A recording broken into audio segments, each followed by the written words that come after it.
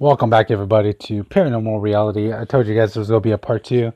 So I just the first part of this whole episode was just me just discussing the demon house and what I thought of it. I thought it was well put together. But getting off of that track, I want to discuss some upcoming events with you guys.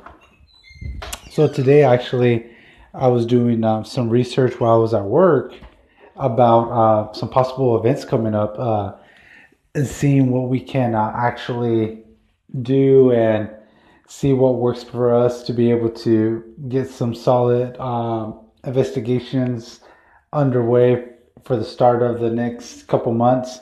So we're actually thinking about places in Tombstone, doing a couple overnight stays at some of they have a lot of bed and breakfasts actually out there, and there's a couple. I want to say there's like one hotel that, well, it's not even a hotel to be honest with you guys. It's like a motel.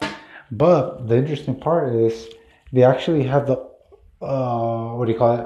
Old high school that's located there. That's actually I've gone there a few times.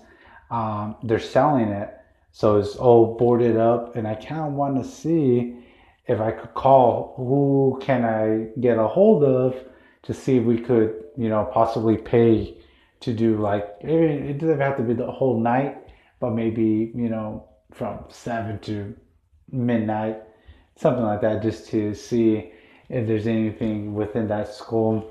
I haven't heard anything, to be honest with you guys, that is known to be haunted, but just from doing research and just by talking to other investigators, it tends to be, for some reason, schools have this way of attracting certain spirits and being quite often haunted.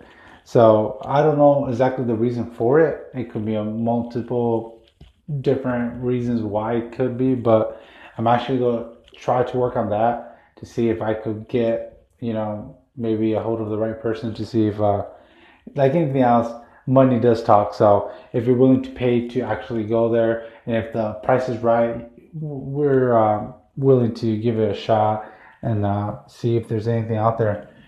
And yeah, guys, we got that coming up, and then also we're looking at a trip to Jerome, Arizona, and that is one of the most haunted places, probably the most haunted city within the state of Arizona.